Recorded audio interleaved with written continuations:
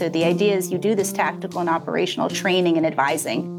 And again, this idea is that if you succeed in sort of shaping how soldiers think as individuals, this will sort of produce behavioral change. But it's worth questioning each step in that process. Is that actually what happens? Because I think that often it's not, right? Often we don't see behavior sort of aggregating up to institutional change. And even if you do succeed in sort of changing things within the military institutions, we often see it failing to sort of shift state-level policy decisions in the direction that we want. The hardest thing for us to do is to pursue a policy that has no relationship to values at all. There needs to be balance, there needs to be pragmatism. If you pursue values without being informed by the reality or by our interests, you're going to fail. And when you fail, you then become less capable of doing anything at all.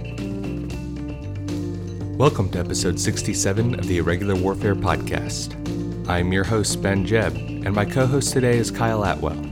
Today's episode explores the interplay between security force assistance and liberal democratic values. Our guests begin by describing the role that promoting liberal values, such as human rights and democracy, play in security cooperation. They then examine the inherent tension between promoting liberal values and accomplishing national security interests when working with partner forces and nations. The conversation concludes with a discussion on the relative impact of advising and influencing partner nations at the tactical versus institutional levels, and whether policymakers should seek to tie U.S. values to security force assistance in the future. Ambassador Dennis Ross is Counselor and William Davidson Distinguished Fellow at the Washington Institute for Near East Policy. As a highly skilled diplomat, he has served at the top levels of government in multiple administrations and was instrumental in shaping U.S. involvement in the Middle East peace process. Ambassador Ross is the recipient of the State Department's highest award and holds a PhD from UCLA.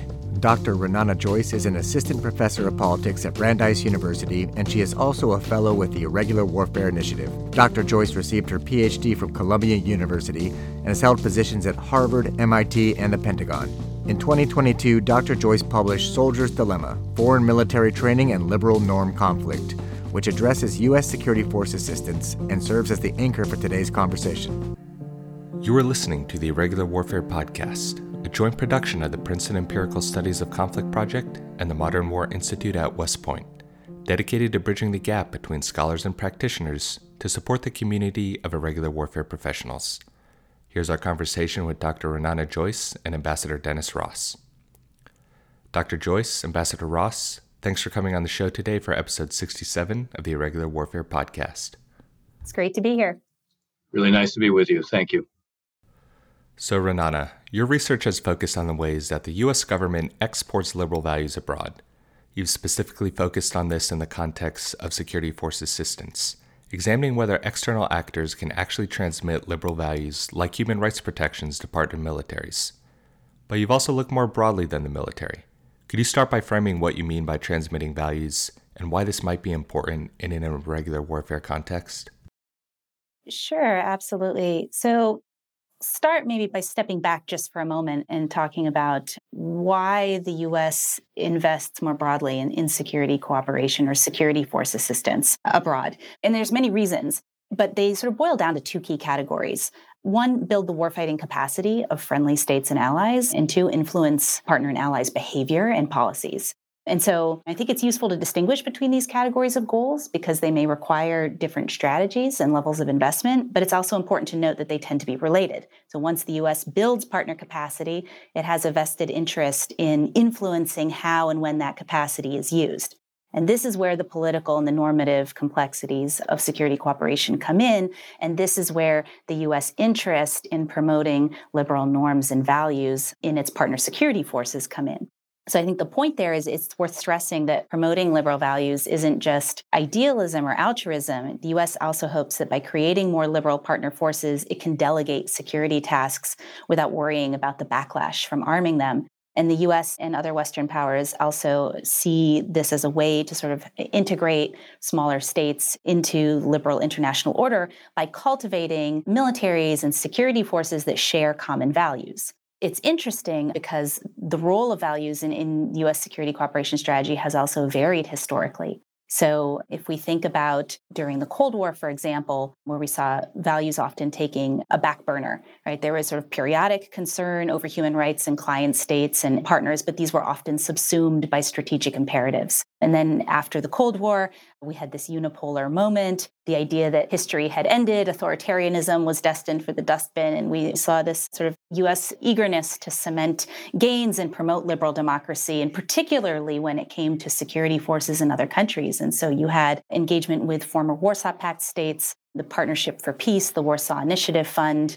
And then in the post 9/11 era, we saw sort of this continued investment in liberal values and norms for somewhat different reasons. Right? There was a perception that the primary threats to U.S. national security were emanating from weak states that were beset with bad governance. And so the solution was improve the governance, create more democratic institutions in partner states. And so in the last 20 years, we've seen this increased and persistent infusion of values sort of woven into security cooperation initiatives. What you've just outlined, I think, captures a reality.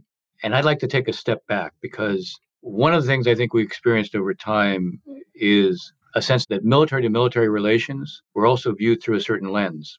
You say correctly that we're thinking about how we expand partner capabilities.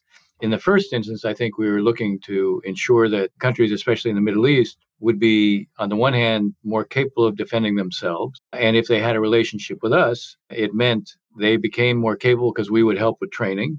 As they became more capable, they would also be more responsive to us. They wouldn't look elsewhere for weapons because, in a sense, as you know, when you provide weapons, you're not just providing weapons, you're providing the holistic logistic training package that goes with it. So the use of provision of arms transfers and the like, did have a political element to it, always had a political element to it. Think about it in a historic context. Every president balances interests and values. Different presidents give different weight to the two. Take someone like Jimmy Carter. Human rights were an emblem of the Carter administration. Now, how did that work with Egypt and Saudi Arabia? Were they a centerpiece of the policy with Egypt and Saudi Arabia? It's a rhetorical question. They were not. Particularly in the case of Saudi Arabia, President Carter was very fearful of another oil embargo. So oil was the predominant issue when it came to Saudi Arabia. In Egypt, the issue was peace in the Middle East and with Sadat. So there were very few questions asked about Sadat. But when interests are defined as being more important, even for a president like Jimmy Carter, for whom values seem to be the most important element, the interests tend to predominate where we decide our stakes are such that that should be the case. Okay, so how do arms transfers fit into that? Again, in the first instance, if it's driven by concerns about the stability and the well-being of a particular country where we think we have high stakes, we don't tend to raise the values interests very much or the values preoccupation very much.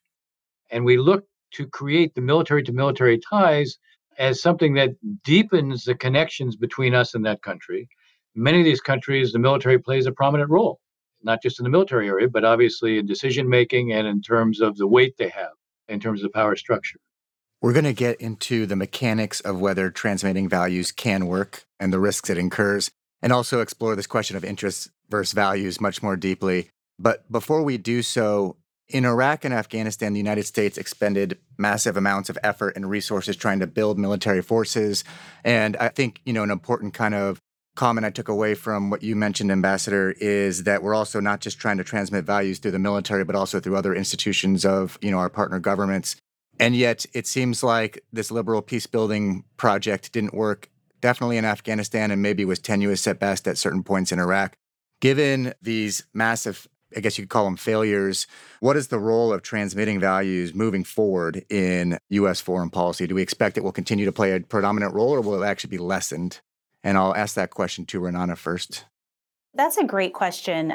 So in answering it, I actually want to go back to something the ambassador just touched on and then come back to your question, Kyle. But one thing, too, is when we talk about transmitting values, I think there is sometimes a tendency, the scholarly literature contributes to this tendency, to focus rather narrowly on things like human rights compliance. In my research, I'm thinking of liberal values in a somewhat broader way in terms of mindsets and orientation, particularly that are conducive to liberal international order or rules-based international order, And if we consider that under sort of the rubric of values, then now we're talking about sort of much broader questions of alignment and orientation that I think are pervasive and we can't and won't fully separate from any kind of grand strategy or statecraft, and certainly not from security cooperation itself. But to come back to your question specifically, Kyle, about what role should these liberal values play going forward, I think that's a great question, and it's not one for which there's an easy answer. And one of the things that really struck me in the new national security strategy that was just released was this description of a global contest between authoritarianism and democracy.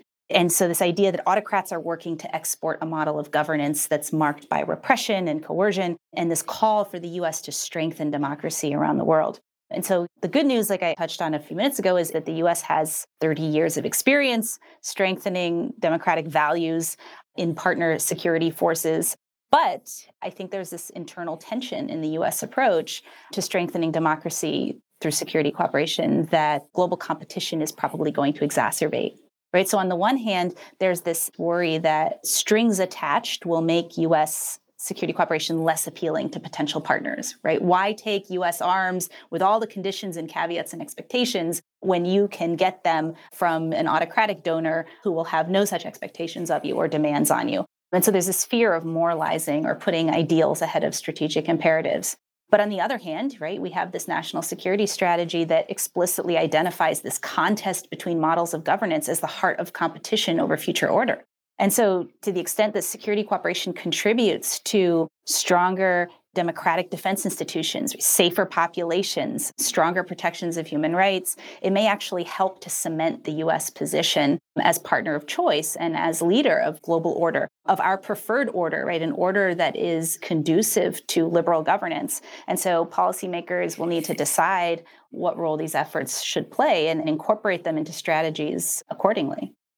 I would love to pick up on that because I think these are important insights and observations. First, the appeal of American arms is not so much American values, it's the perception American arms are simply better than anyone else's. And I think the performance of the Russian military right now is probably reinforcing that. I don't just say that idly because I'm hearing it from a lot of those that I deal with, especially in the Middle East. But I think it's always been true. The perception is our technology is superior, it's embodied in the weapons, and a lot of those around the world who want weapons, they want the best. And so they perceive American weapons to be the best.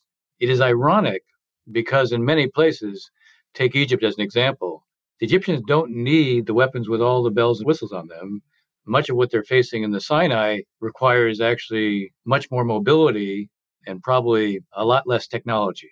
But nonetheless, many of these militaries sort of measure themselves in terms of we want the best. And so the perception is that what we provide is the best. So that's clearly creates an appeal for us. Secondly, I think this issue of the international order, it is a preoccupation of ours. And this gets back to the issue of interest versus values. If we're in a longer term competition with the Russians and the Chinese, which clearly seems to be the case now, if we're in that longer term competition, we have an interest in having countries that are not democracies be part of the coalition, the larger coalition, because they add to the overall means. Where we can, in a sense, have something in common with Saudi Arabia and Egypt in particular, neither one of them have an interest in upending the regional order. Iran is a threat to the regional order. They don't want to see that regional order upset. We don't want to see that regional order upset. That creates a convergence of interests. Now, here, the interesting question becomes one of values, and it gets back, I think, to the question that was being asked. You look at our experience in Iraq and Afghanistan, and if that doesn't infuse us with a very strong sense of humility, I can't imagine what would. After those experiences, we should learn some lessons from them. It is not so easy to impart our values as such. We certainly can't impose our values. And when we try to do that, they're not going to work. They're not going to take.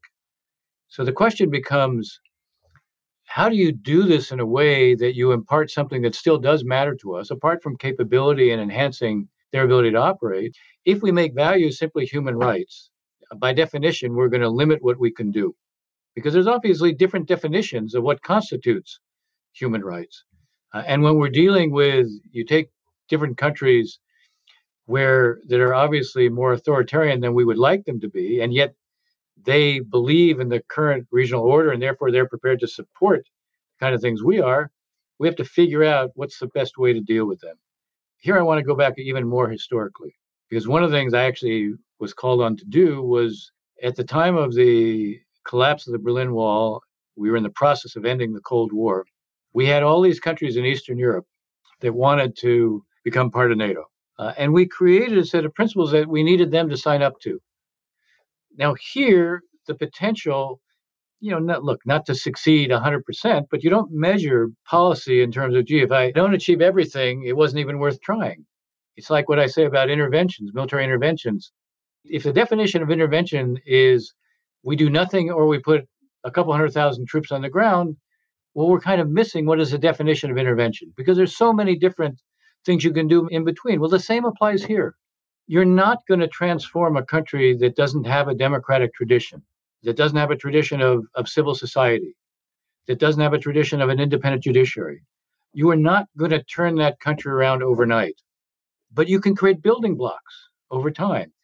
And one of the issues we're talking about today is what role can the military and a military support system play in terms of helping build some of those building blocks?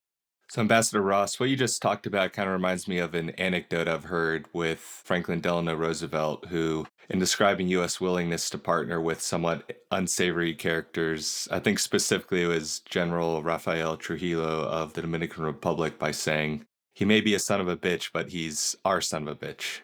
I guess my question is, how does the U.S. navigate politically sensitive environments and conduct security force assistance with countries where interests may align, but values do not? And I know you've kind of touched on that a little, but if you could just flesh that out a little more, that'd be great.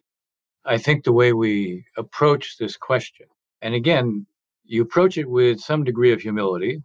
You approach it from the standpoint that there's probably not one good answer. You approach it from the standpoint that maybe there's a series of steps that you take. It has to be informed fundamentally by what are our stakes. If you want to explain an approach to a country, Trujillo was an interesting example. I'm not sure it's one necessarily that you want to use as a model. But the point is, there are relationships we have today that are important to us for a variety of interests. I'll take as an example Saudi Arabia. Obviously, this is an issue that creates real debate in this country.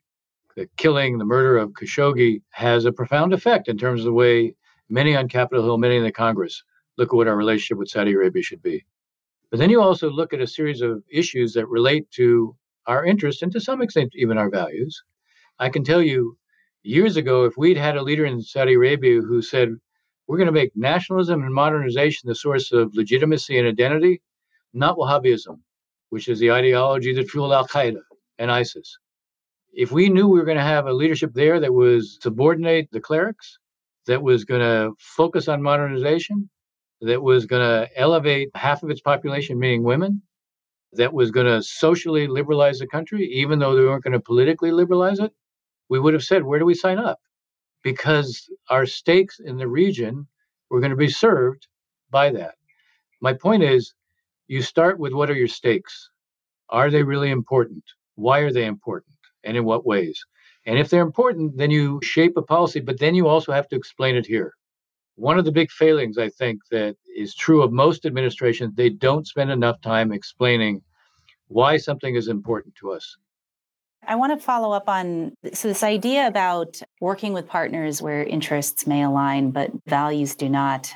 I want to suggest that one way that may be helpful to think about this is, and I think that in and of itself is a very important thing to think through.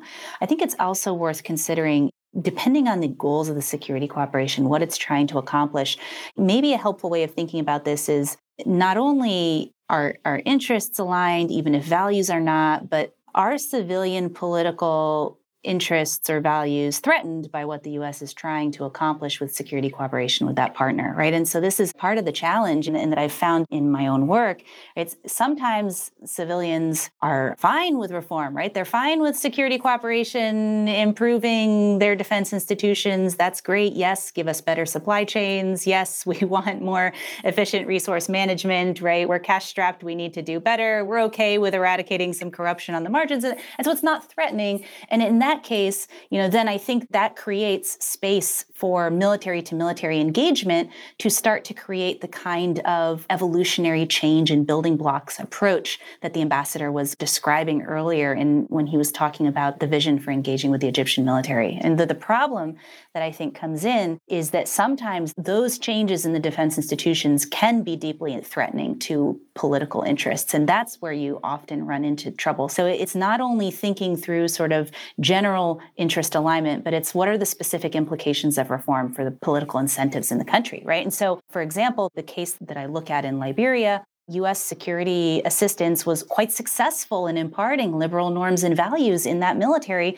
because civilian leaders wanted a professional, liberally minded military as much as the U.S. wanted it. And so as a result, they left it alone, they insulated it from political meddling, and they allowed reforms to flourish. We could look all the way at sort of the opposite end of the strategic spectrum to the Ukraine, where we've seen 7 years of pretty successful defense institution building with some painful reforms to their institutional processes that are now paying off in a significant way.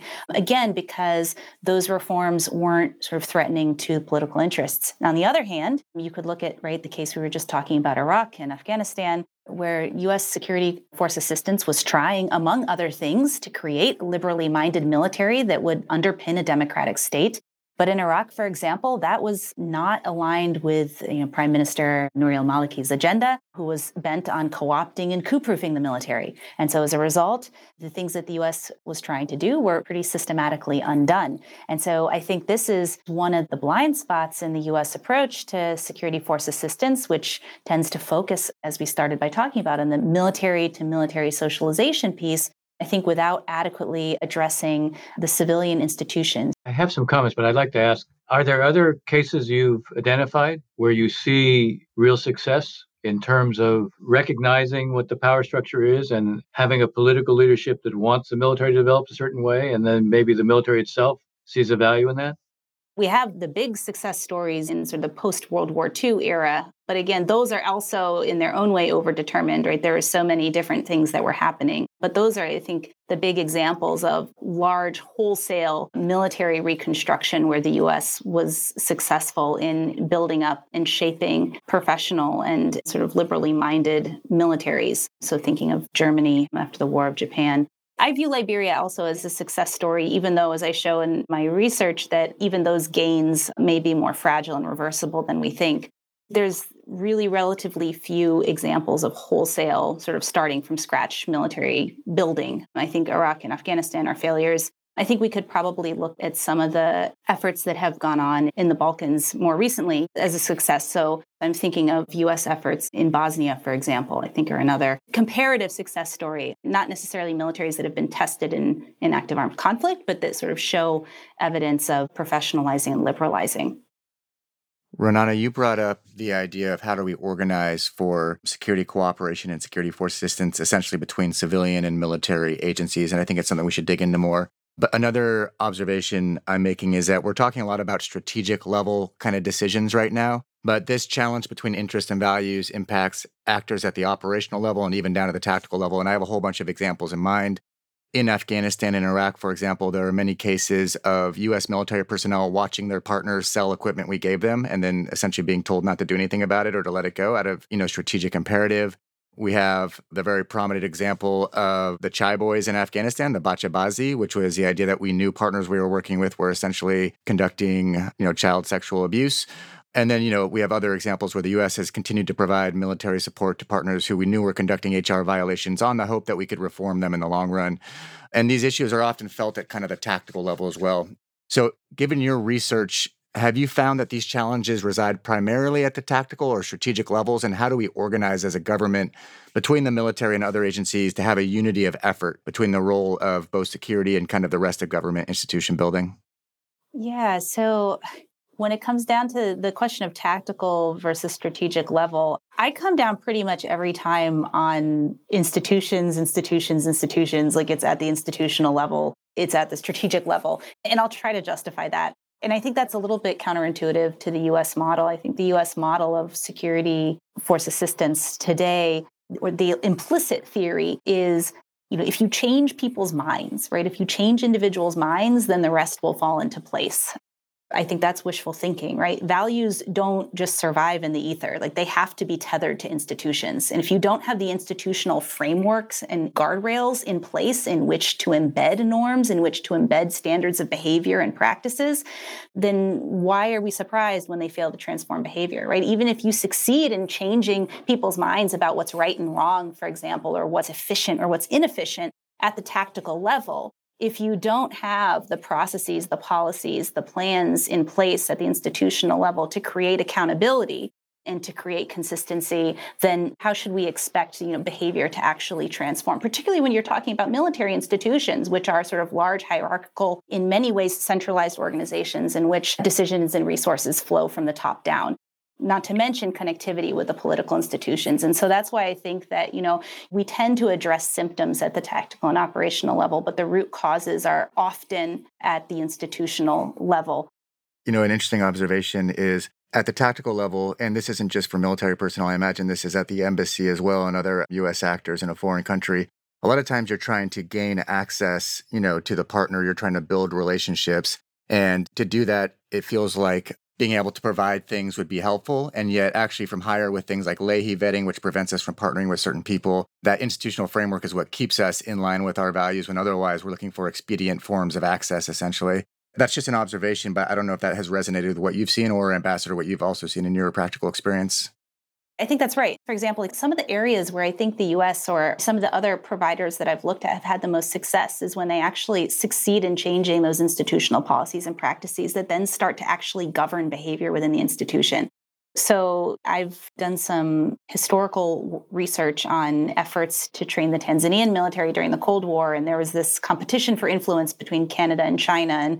And, spoiler, China eventually won this sort of macro battle for influence, but at the institutional level, Canada actually succeeded in doing some far-reaching things, primarily by basically designing the defense doctrine and regulations that sort of governed the Tanzanian military. And so the first thing they did was they created the framework for court-martials. They set up the disciplinary system, and then they set up the promotion system. And now they had set the processes in place for who was retained, who was promoted, and who was disciplined and for what within the military. And so that sort of had very long-term effects in terms of sort of military organization and discipline. And so that's an example of how those institutional level structures then sort of govern behavior down. I think maybe an aspect of U.S. approach to security force assistance to be aware of is that if we think about it in many ways, it's more of a bottom-up than a top-down approach, right? So the idea is you do this tactical and operational training and advising. And again, this idea is that if you succeed in sort of shaping how soldiers think as individuals, this will sort of produce behavioral change. And then there's these institutional engagements. And the idea is, well, if you can engage with the military as an institution, you can sort of help to liberalize the state, right? Liberalize the military, liberalize the state. And so it's sort of constantly moving up.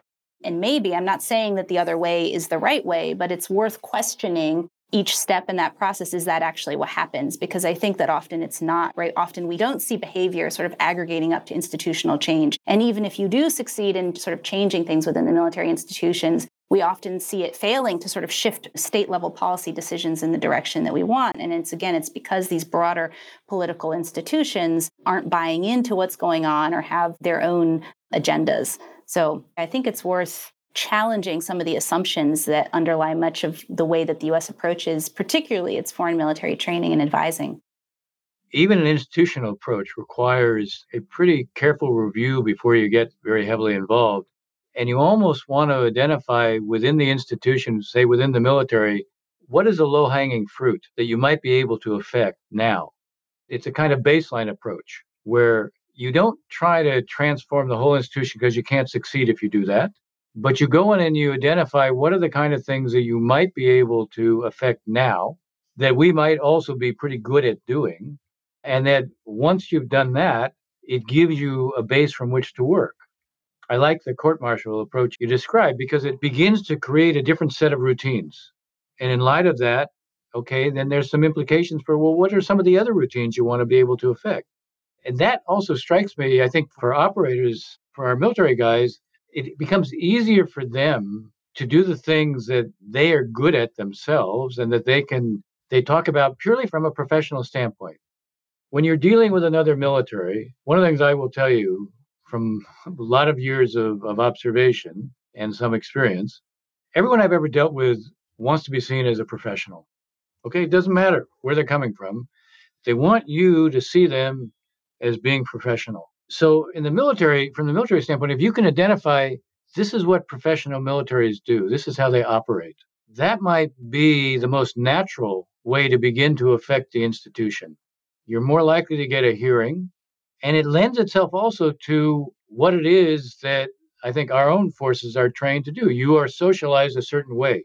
And this may be the easiest thing for you to transmit. And it doesn't put you in a position where you're asked to do something that you're not going to be able to do. Just as we go through this conversation, I'm kind of struck by that. It falls in line with my overall strategic approach, which is don't set your sights too high to begin with. Have a lot of humility in terms of how you go about this. Recognize that you should identify those areas where you have some potential to succeed. I think that's true not only in the military to military relationship, but it would be true if, for example, I was giving advice to the Justice Department here and they're dealing with, a fledgling Ministry of Justice in a developing country. Professionalism being kind of the criteria. So, Dennis, given what you and Renana just said about reforming institutions, I'd like to ask a question about where the U.S. should focus on investing its foreign policy efforts. Is it more important to focus on establishing security in a partner country and then reforming other institutions of governance? Or maybe is it more important to get the political questions right before investing in that sort of military-to-military cooperation? I realize this might be sort of a chicken versus egg type of question, but I'd like to hear your thoughts on the matter. Look, I would say an awful lot depends upon what's going on in the country you're talking about. To give you an example, kind of an extreme one, but obviously a good example where we, I think, learned none of the lessons from Iraq. We produced, not by design, but by result, regime change in Libya. But at the same time, we made a decision we would put no boots on the ground. When we made a decision to put no boots on the ground, it meant we couldn't mobilize others to do the same. They weren't prepared to put boots on the ground unless we did. Now, why do I raise this in answer to your question? Because if there's no security at all, your ability to carry out institution building disappears. There's a vacuum that is created. In Libya today, we still have multiple militias. There is still no security. There is a political process that was agreed upon that the UN basically was responsible for overseeing, and no one can pursue the political process because there's no security. So a lot depends upon what is the country you're talking about. If there's a modicum of security, then you don't necessarily start with the military. But here again, I would say, what's the role of the military in the decision-making process? The more prominent the role of the military in the decision-making process, the more I'm going to think about, all right, how do I build a military-to-military relationship, both for influence writ large, but also with an eye towards trying to professionalize that military from the standpoint of what we were talking about before. Yeah, I think this is an important point. And I think to build on what the ambassador was saying, that so much of this is going to depend on what you are trying to achieve in the first place and on the context of the particular country, right? And again, if you're at the extremes, if you have no security or no stability, those are things that are sort of baseline prerequisites for other things. But if you're in the sort of middle space, which I think you'll be occupying the large majority of the time, then I think the answer is going to be driven, or should be driven, largely by a firm understanding of what it is that we're trying to accomplish in the first place. And this is sort of one of my broader points about principles for guiding U.S. security cooperation is I do think in addition to, I also agree with what the ambassador was saying earlier about modest goals and expectations, I think they also need to be clear. And so one takeaway that I have from my work, I've done dozens of interviews with U.S. military advisors who are dispatched around the world to work with partner forces in different capacities and different levels of operation. And one of the most common themes that has come out of this research that I've done is that most advisors seem to arrive in the field without a clear understanding of what exactly they are there to accomplish, or how their activities are aligning to strategic goals, or even what the key U.S. strategic goals are for that country. And then they sort of go through this process of discovery. And by the time they feel very confident that they have ascertained exactly what they're supposed to be doing and why this matters for U.S. strategic interests, they, of course, are done with their tour and they leave and go home. And the process starts again. And so I think, sometimes the strategic goals aren't clear, but more often the problem is that there's multiple goals. And so generally the problem is figuring out okay, there's a sense of here are things that are important, but what things take the most priority? Which is the primary goal? And this matters too when we're talking about, under what conditions do these efforts work? Well, to ask whether something works is to ask about effectiveness. And you can only evaluate effectiveness if you know what something is supposed to achieve in the first place. And I think that's also something that often gets lost in these conversations. And so, for example, you have some literature in recent years that, in which scholars have argued that security cooperation is ineffective because it contributes to coups. And we could talk about that finding, whether it does or not. But the point there is we can only conclude that these efforts are ineffective or don't work because they contribute to coups if avoiding coups was the policy objective, right? Or if a coup represents an unacceptable policy cost. So, for example, right, one of the, I think, success stories for the U.S. in building a professional military was South Korea. The U.S. succeeded in building a competent professional military organization in South Korea. This is a big success story for U.S. security force assistance. That military also overthrew the civilian president in 1961 in a coup, leading to decades of military intervention in politics.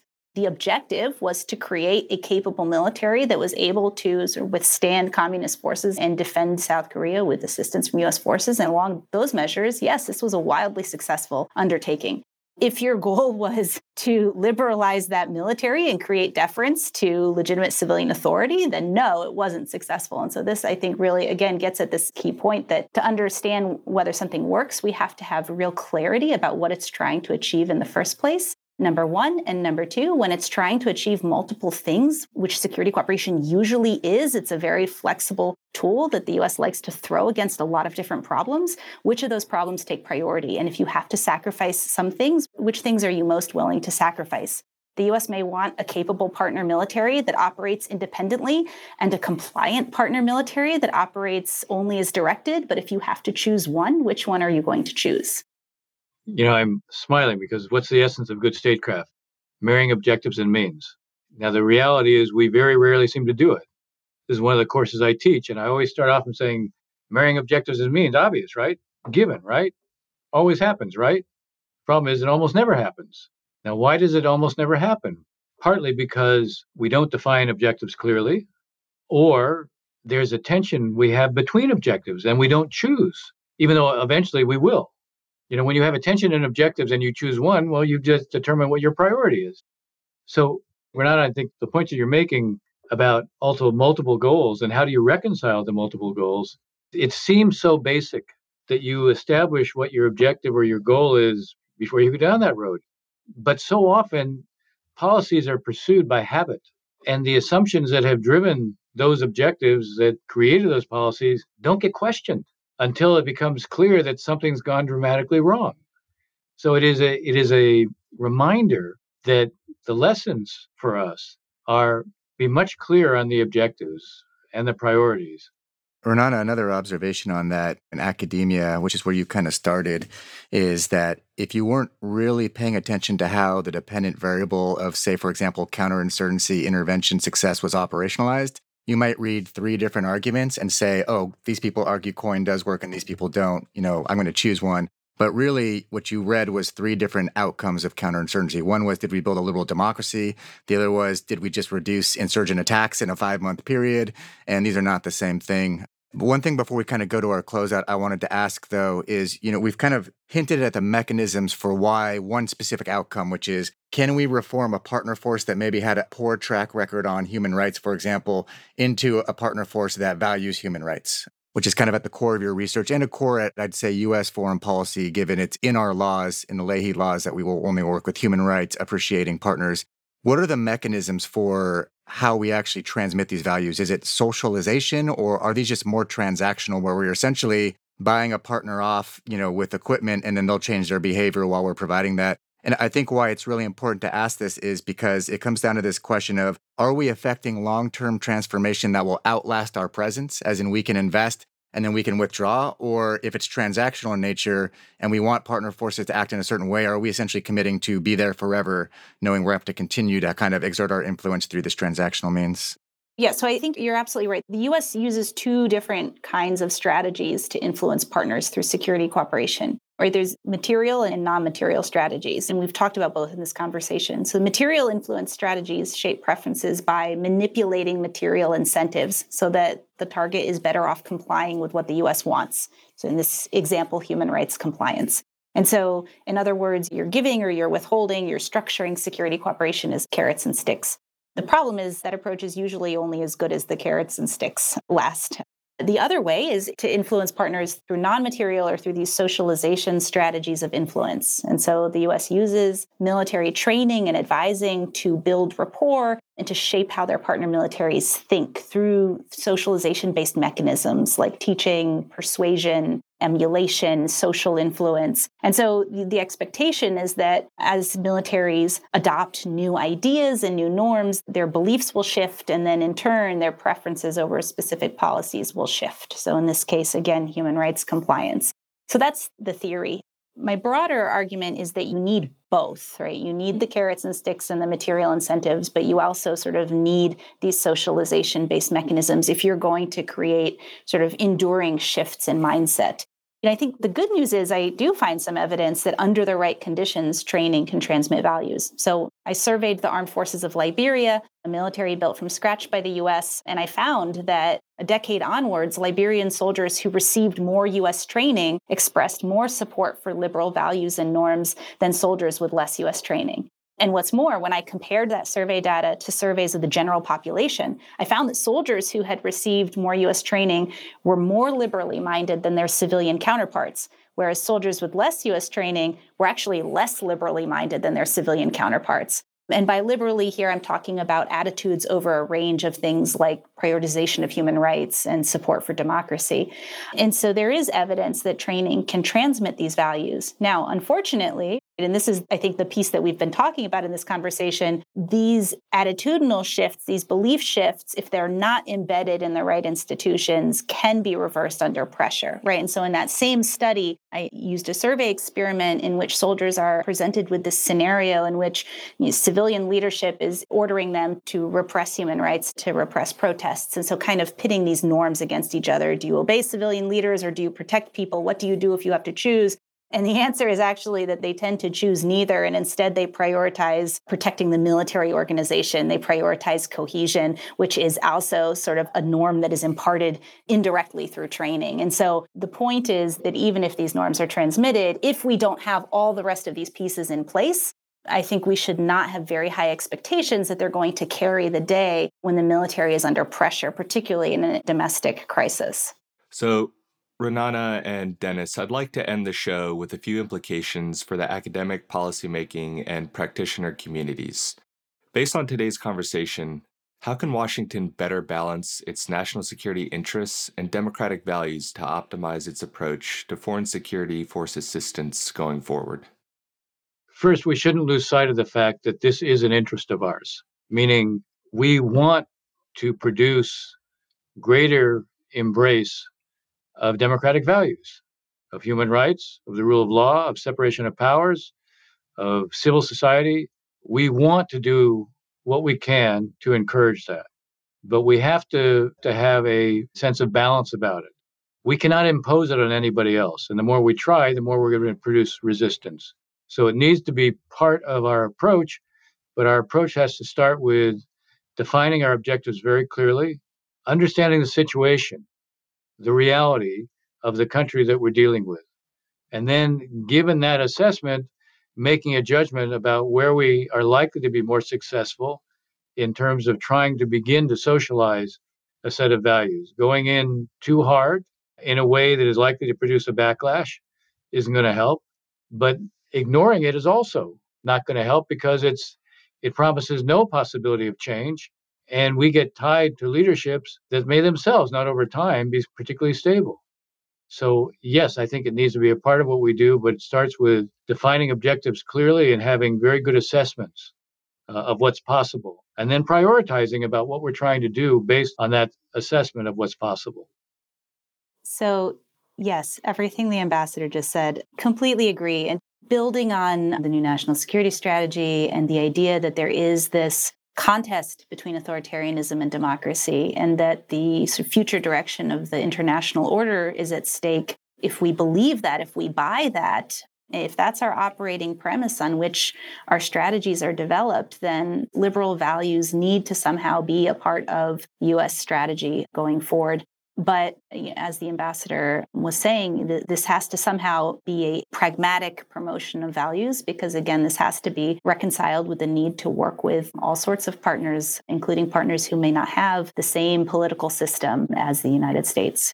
And so how do we pragmatically promote the values that we want to underpin the international order without trying to impose a particular institutional form on our partners, particular types of governments, and also the need for clarity of goals, for prioritization of goals. When you can't have everything you want, what is it that you want the most? And being able to identify that in advance rather than sort of policy by revelation.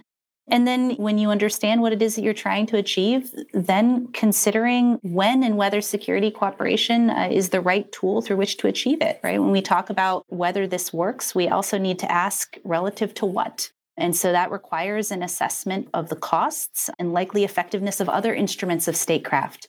There may be situations in which economic or political instruments are preferable to security instruments of state investment. And so thinking with clear eyes about what security cooperation can accomplish and being aware of its limitations will be the most promising way forward for a successful security cooperation strategy.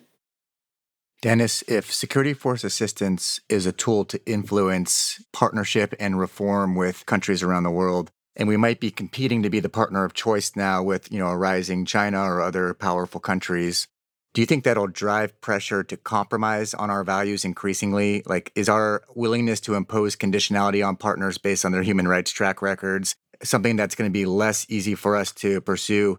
I guess another way of putting it is promoting our liberal values essentially a luxury we have had because we have been so dominant in the international system? The hardest thing for us to do is to pursue a policy that has no relationship to values at all. It won't be sustainable given the self-image. Even if you look at, the American firsters, many of them are driven by a sense of American exceptionalism. And the only reason they want to be unilateral, they don't want to be sullied by contact with others. But the vast majority of Americans still fundamentally view us as being selfless and having values that others would like to have. So for us to pursue policies without any connection to values is itself going to be subject, I think, to criticisms and questions. Henry Kissinger had a hard time pursuing détente because détente was seen as an accommodation of the Soviets without regard to what they were doing domestically. So I think we have to preserve some sense of values, but it gets back to what Renata was saying. There needs to be balance, there needs to be pragmatism. If you pursue values without being informed by the reality or by our interests, you're going to fail. And when you fail, you then become less capable of doing anything at all. So you're looking at how do you balance your interests and your values? I just think there's a whole series of different questions. If the one thing that should come through out of this podcast, if anyone learns anything from this podcast, it should be understand the context in which you're operating, understand we have multiple tools, understand you have to be pragmatic how you pursue them, and recognize that this is very much a step-by-step process. And by the way, one shoe doesn't fit all. Different countries you'll be able to do more in. Other countries it'll be much less.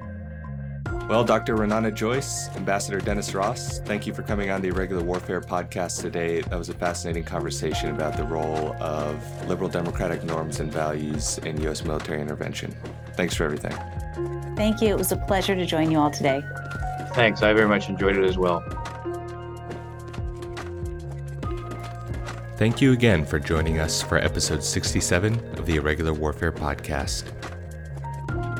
We release a new episode every 2 weeks.